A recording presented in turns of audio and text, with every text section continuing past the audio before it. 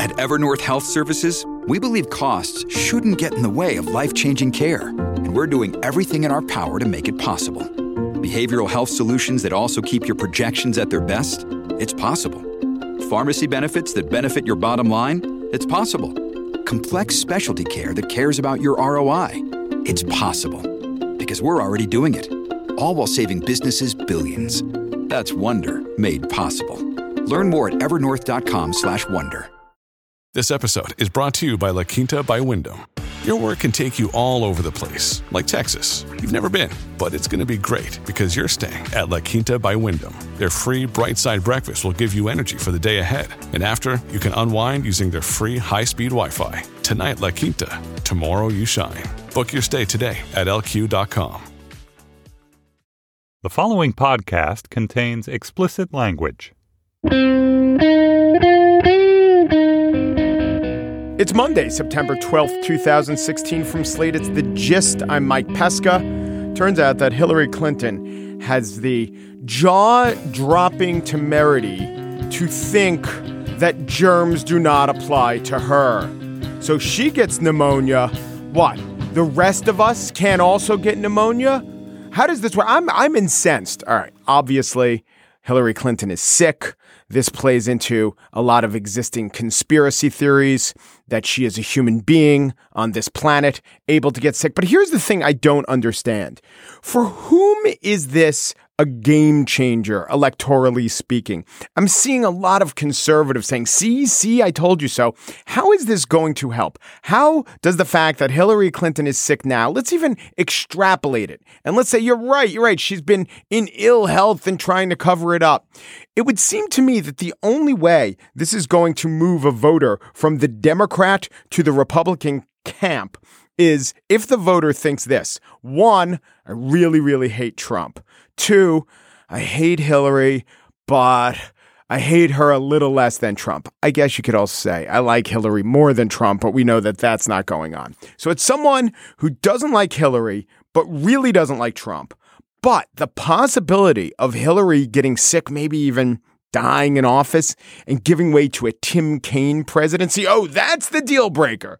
So it's got to be someone whose ranking is Hillary Clinton, Donald Trump, and then in third, Tim Kaine. Kaine has got to be worse than Trump and Hillary, because if Kaine were as good as Hillary, then it wouldn't lose any votes, Hillary being sick. Maybe I'm going to say that logic doesn't apply, because this whole election, we've been hearing, we hear over and over, the least popular candidates ever. A new Washington Post poll shows the unfavorable numbers for Clinton and Trump are at historic highs. Mrs. Clinton's unfavorable rating increasing to 56% among all adults. That's up 6 percentage points in 3 weeks. 63% of that group have an unfavorable view of Donald Trump. And so I was thinking about this. I have not seen in this whole election any reporter standing on the street corner of a main street anywhere or just going to a rally anywhere and finding a person who said this. Yeah, I kind of like them both. I like them pretty much equally. They're both good. Everyone is like, her unfavorables are high, his are higher. Or his are high, hers are just a little lower. Whoever has the least bad unfavorables. But we are a nation of 320 million people. There's got to be someone for whom they're both favorable. I like them both. And I was thinking, it's very hard in this media landscape to have a little niche. I was watching some Judge Jeanine Pirro yelling about Hillary Clinton. That's easy. Anyone could do that. Or I'm kind of surrounded like a lot of these Daily Kos or these websites. Everything Hillary does is fantastic. Baskets of deplorables, that'll work in her favor. Her getting sick, that shows she's human. No matter what she does is great. So it's really hard to have a niche. I go on some of the shows, mostly I say anti-Trump things. I actually like Hillary more than most people do, but I think I found my niche. I'm the guy who likes them both. Book me on your show and I'll tell you what's good about both of them. Yeah. She's got a lot of experience, but he's really charismatic. She's not that funny. He's pretty funny. He's good at rallies. He's good with the crowds. She's good in the boardroom. They're kind of a dream ticket. All I'm saying is Right now, in 2016, America can't lose. I like them both. I just like them both. I'm the person who likes them both. If you want to have an anti-Trump guy, I will debate you. I like that guy. But you want to have an anti-Hillary guy? Nah, I like her. I like them both. We're a country of 320 million people. I really think there's no one who likes them both. On the show today, two people, and I got to tell you, I like both these people. One is Ken Stern. He used to run NPR. And the other is Stacy Palmer, who is the editor of the Chronicle of Philanthropy. And what we were talking about is the Clinton Foundation as a test case for, can you give to a charity for reasons other than the altruistic? Also, can a charity really use politics in a, want to call it cynical, fine, cynical way, but to actually help the world? So Ken Stern, who we should disclose, and he wanted disclosed, has done some work affiliated with the Clinton Foundation, is more, I would say, idealistic. You should give to charities because charities do good, and doing good is all well and good for charities. And then Stacy Palmer kind of says people give to charities for all sorts of reasons. And I think she's a lot more pro-Clinton Foundation, a 1-2 on this issue.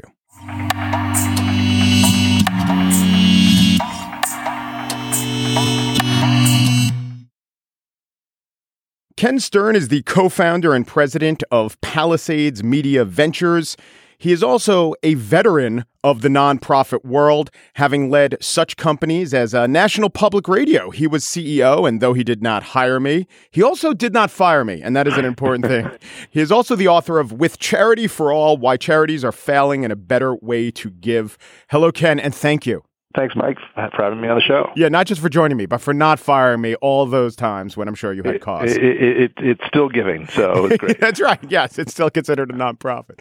So in many worlds where the public has to make a discernment about things that go on in private or quasi-private, I'm thinking of the world of finance or the world of sports or the world of politics, there's the idea of the show horse and the workhorse. And the show horse is the one that people know about, but maybe just blustery and good at getting attention. And the workhorse may be behind the scenes.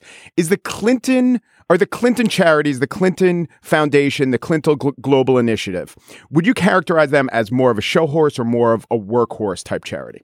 So I think let's actually start with the structure of the Clinton Foundation, which is actually about 7 large programs stitched together. Some of them are definitely for show. The annual conference that Bill Clinton hosts and the Clinton Foundation hosts in New York, the Clinton Global Initiative, it is about the show, and it brings people in from the world. But they also have programs that really run their health initiatives, actually very much a working initiative with, I think, several thousand people working in Africa. So they do a little bit of both. People in your world or people in the world of nonprofits, they definitely have opinions about which are the really gold-plated charities, which are the ones that could be better. What is the reputation of the Clinton Foundation? The Clinton Foundation is different than any other charity because it is so much wrapped up in the persona of Bill Clinton and Hillary Clinton and Chelsea Clinton that so much of the view of them is really more about politics than it is about charity. The Clinton Foundation would not exist at the scale that it does without the 1,000-wattage reputation of Bill Clinton. There just wouldn't exist in any of the ways. It would not be a $200 million a year charity or whatever it is without his persona to bring people together. And whether that is the best use of that $200 million, that's for people to argue, but it wouldn't exist without him and his celebrity. The motivation for people to give, perhaps it's assumed the answer is altruism, but you've been in those meetings, you've raised money. What is the motivation? And if the motivation is something like being impressed with celebrity or even access to a famous person, is that an inherently problematic thing? The psychology of giving is actually fascinating, and there's a lot of study on it, and very little of giving has to do with what the Supreme Court calls detached and disinterested generosity. It has to do with self-perceptions, feeling self-worth, the pleasure of giving, who you know, who your friends give to, who has the big events, who you want to know. I mean, people give to the opera largely because of who else is giving to the opera and who you can hang out with.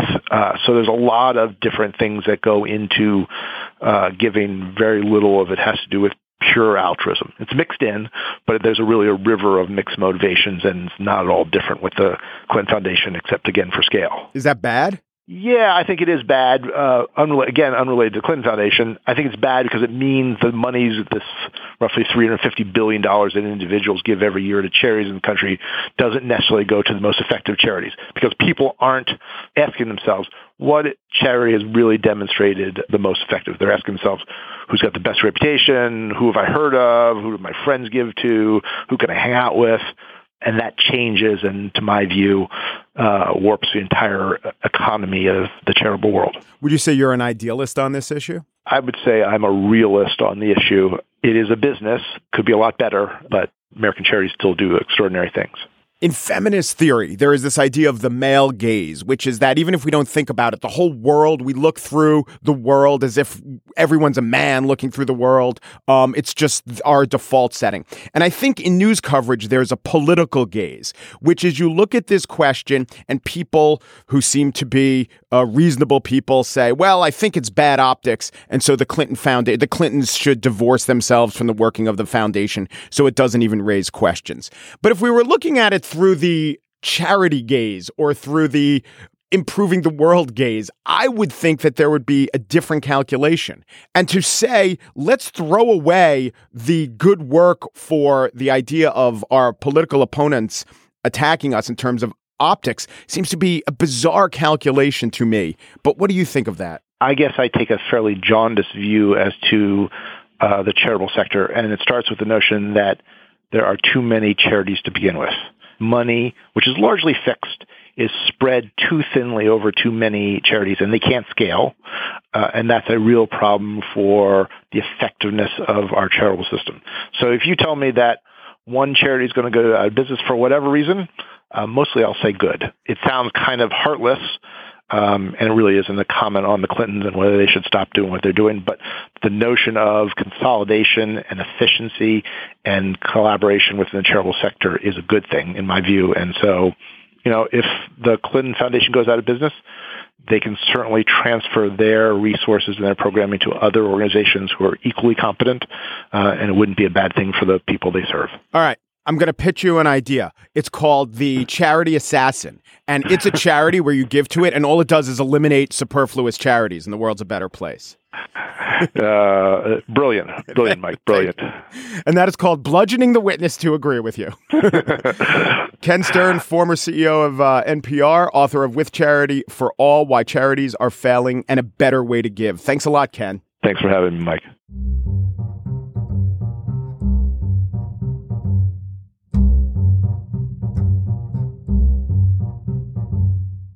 So joining me now is the editor of the Chronicle of Philanthropy, Stacy Palmer. Hello, Stacy. Hello. And I have to say, on your webpage, your areas of expertise are a veritable thesaurus of synonyms for philanthropy. There is charitable giving, fundraising, nonprofit sector, volunteerism, national service. I'm glad you are an expert in all these things. You're exactly the kind of person I need to talk to. Terrific to join you. Okay.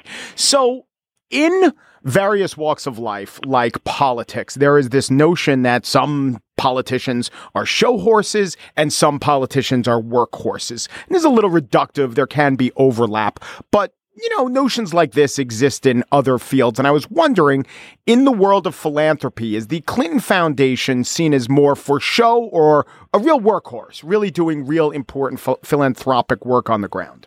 I think it's one of those cases where it's both, but lost in a lot of the debate that's been going on about influence peddling and all of those very legitimate and important questions is the fact that it is seen as a nonprofit that does very good work and is dealing with very many problems in the world that nobody else was paying attention to, and that it is getting good results and spending its money very efficiently.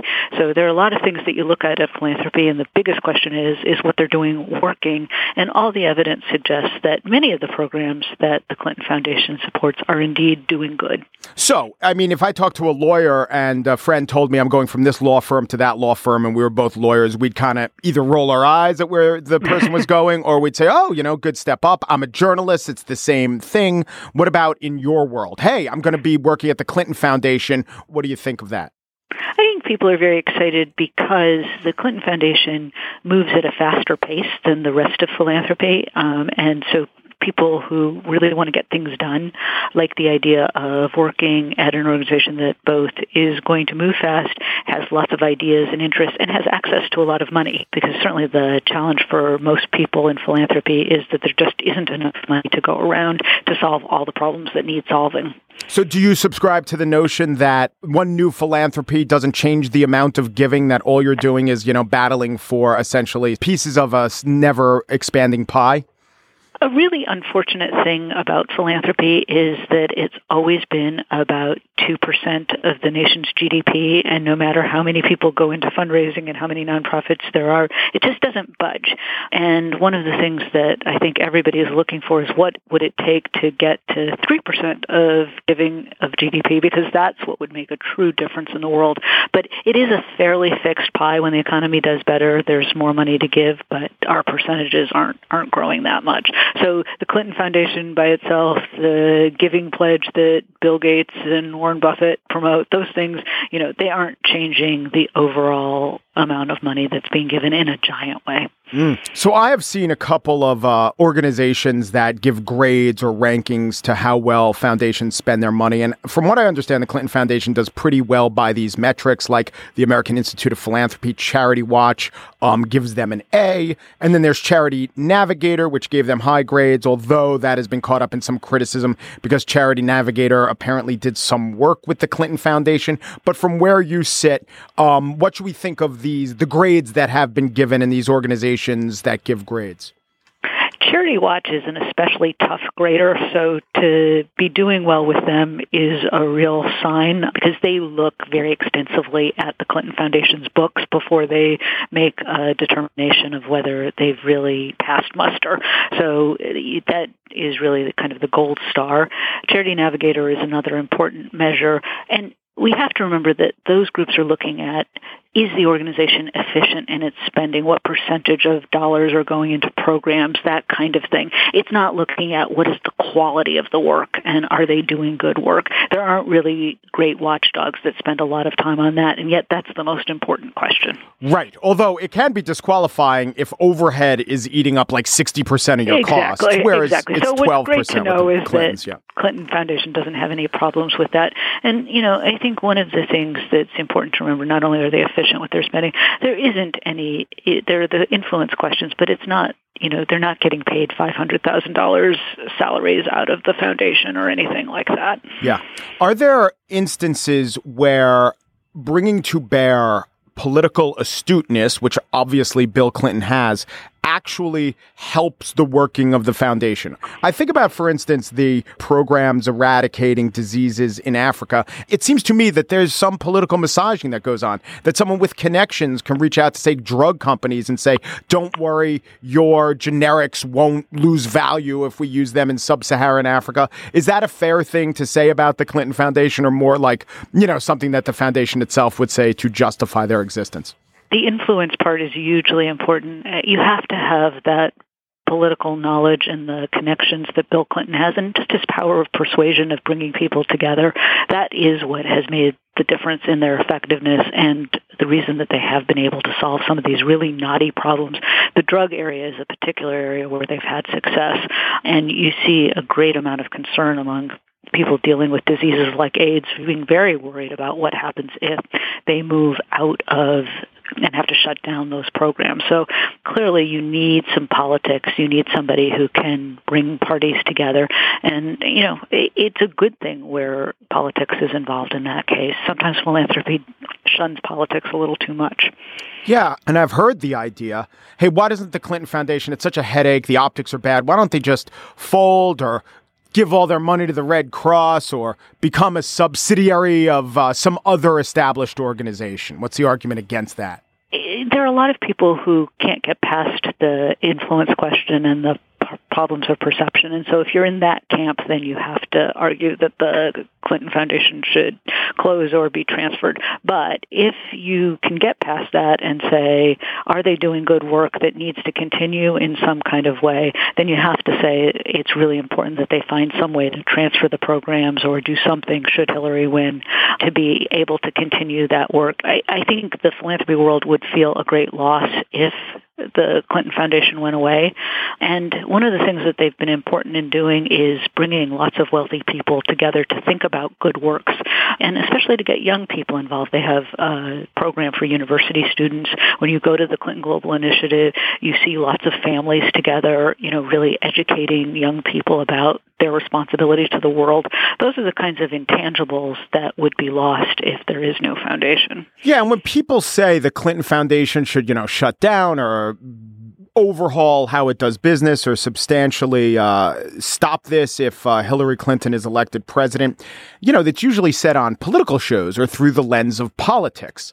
But I think if instead of let's talk politics today, it's let's talk charity today, I don't know. It doesn't seem like anyone would be saying that. And it seems like it's almost a little selfish to say, yeah, well, it's helping a few million people in Africa. But what about the optics of a potential American political race? I think there are, though, a lot of people in philanthropy who are very bothered by the optics and by the perception that philanthropy is about influence peddling. And so there are just as many opponents of the Clinton Foundation in the philanthropic world as there are in the rest of the world. And it really just depends on your view of government and engagement of politicians and perception. But if you look purely on the merits of are they doing good work, it's clear that the Clinton Foundation needs to continue operating. The Clintons would put forth an argument, or the people strongly back the foundation, that there are all sorts of people throughout the world who would like to either shake the Clintons' hands or maybe influence them or get to know them or impress them or whatever. But if you back the foundation, you would say, great, so let's use that impulse towards good works. Whereas the detractors would say philanthropy should more be motivated by altruism. Do you have any thoughts on that argument? Yeah, when you look at the history of philanthropy in this country, it's always been a lot of mixed motivations. I mean, look at Carnegie and Rockefeller, who had images that they needed to cleanse because they were considered robber barons, and they started the philanthropies that we now look today as being very pure and all about altruism. But it wasn't just altruism that motivated them to give. There would be no philanthropy if there weren't people who needed in some ways to cleanse their images. And it's a judgment part on the recipient side as to whether it bothers you so much how the money was made or under what circumstances people were encouraged to give. And some groups reject money. They rejected money from tobacco companies when they were giving very generously. That's a fair point of view, is to say, I don't like the source of it and I don't like the motivations. Or you can say, isn't it better that we get all this money to do good? It leads people to think about philanthropy in a big way and probably give to causes other than the Clinton Foundation. And isn't that the greater good? Has any part of this coverage bothered you as someone who cares a lot about philanthropy, bothered you just as far as taking philanthropy for granted? Blanket phrases like, well, of course they do good work in the world, but let's quickly move past that and discuss the politics. The fact that people aren't asking the question more about what results do they get and are they doing any good in the world, and then drawing a conclusion about whether it's appropriate or not, you just don't see that in the coverage. It's very selective, and I think there is a lack of understanding of how philanthropy works and how important it is and how under-resourced it is, and why Bill Clinton did a very good thing for the world when he decided that he wanted to raise money from other wealthy people and encourage them to find ways to do good. It is like the Giving Pledge that Bill and Melinda Gates are pushing. That's encouraging the billionaires to give. Bill's probably reaching out more to the millionaires. And if more of them gave more generously, then we'll start getting to much bigger dollars in this country being spent on good work. Well, Bill Clinton's a man of the people, the millionaires, not the billionaires. Come on. Yeah, exactly. Calm a touch. Stacy Palmer is editor of the Chronicle of Philanthropy. Thank you so much. Thanks for having me. I enjoyed it.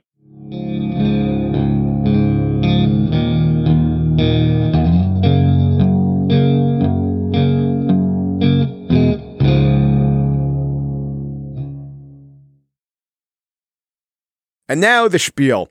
September 12th, today, is a time to look back on. September 11th, yesterday, which was a time to look back on September 11th of 2001. It's refracted through a refraction, but still some things stand out. I was in New York at the time, so I remember the smell. It was ubiquitous. I remember the sight on every corner, on every lamppost, pictures of the missing. They would never be found. I remember hearing assertions that seemed reasonable, that there were maybe 100 al-Qaeda sleeper cells in America, and over the next months, we could expect terrorist attack after terrorist attack. All of these impressions were strong. Some lingered, some were reasonable, all wound up dissipating in time.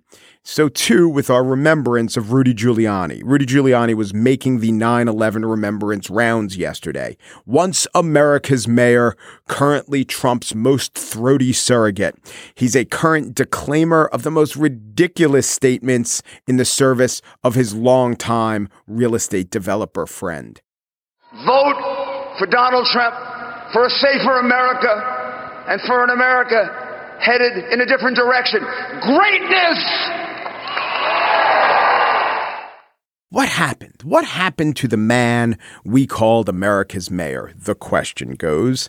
The man who counseled the country so ably in the days after 9/11, for whom it seemed as though his personal theme song was Amazing Grace as played on bagpipes.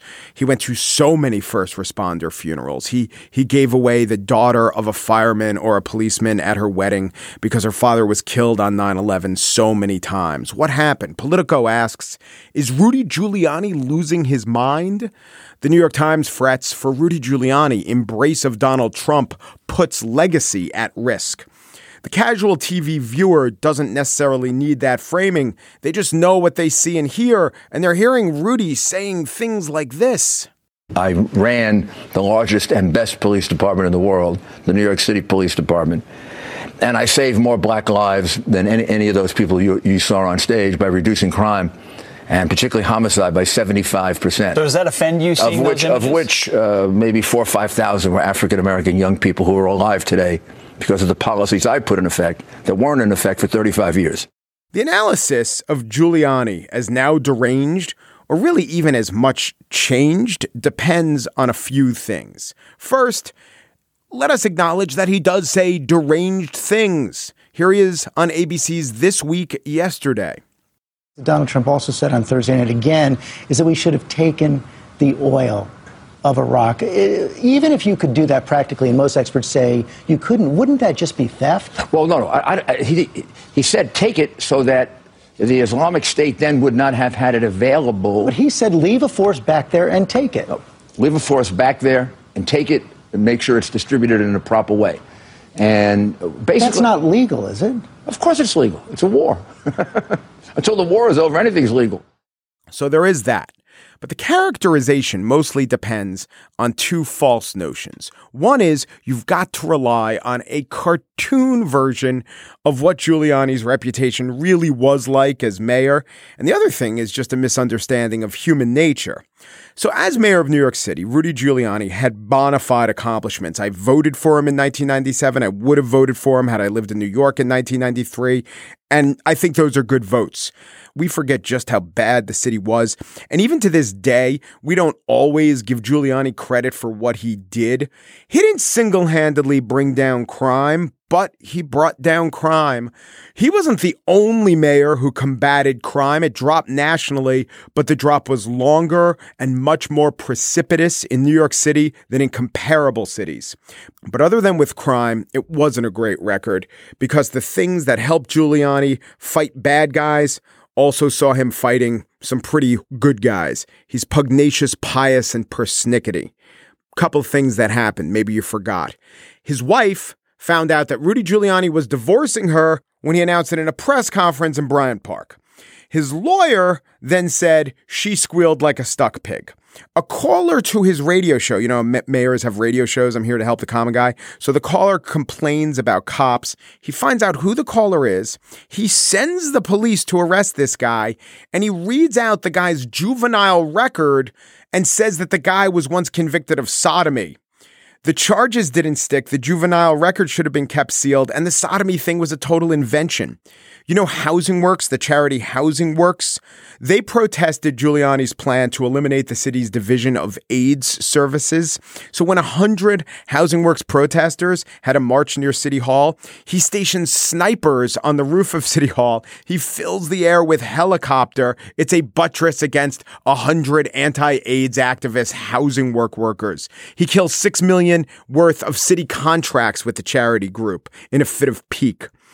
Cops could do no wrong in the eyes of Rudy Giuliani. Once an undercover cop killed a security guard named Patrick Dorisman. They got in a fight. He thought he was a drug dealer. Dorisman is killed. Giuliani goes and says, well, Dorisman's no altar boy. Dorisman turns out to have been an altar boy. Giuliani once egged on a drunken Police Benevolent Association rally. They were waving racist placards against the city's first black mayor, David Dinkins.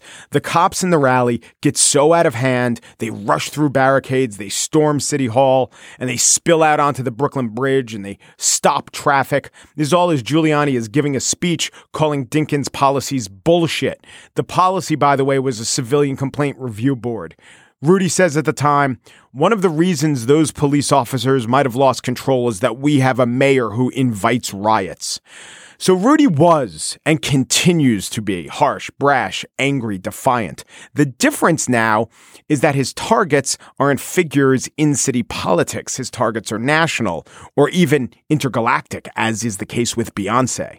I thought it was really outrageous that she used it as a platform to attack police officers who are the people who protect her and protect us and keep us alive. And what we should be doing in the African-American community and all communities is build up respect for police officers. Now, the clip you just heard was Rudy on Fox and Friends, and it demonstrates my thesis. Rudy hasn't become more deranged. He hasn't become less moored from his true nature. He's not, by DNA, a pragmatic moderate. He is a guy, like so many of us, who knows how to speak to his audience. Rudy Giuliani hasn't changed his stripes or his convictions. He's just switched his constituencies. He used to govern a city that was temperamentally and politically more liberal than he was. But he was a good prosecutor. He knew how to marshal facts and how to make arguments. He knew that juries would find his arguments compelling. And as mayor, he did this. He saw his audience, New Yorkers. He gave them what he wanted, and he made the right arguments tailored to his audience. It is, by the way, just another example of the civilizing influence of New York City. But now, Rudy Giuliani has a vastly different audience. It's Fox viewers, it's Trump supporters, it's conservative talk radio listeners. Just as right after 9/11, he knew that the tone required was calm and reassuring, he intuits now that his audience wants red meat, the unsupported insinuation, the overheated rhetoric. He is a showman, a performer, and an egotist, same as he has always been. He likes picking a fight, same as he always has. And he evinces zero self-doubt, the same as it's always been. Some of these traits, if you're making a decent case up against big odds, that can be a virtue. But now it's all a vice. The legacy of Rudy Giuliani should not be seen as tarnished, more like revealed.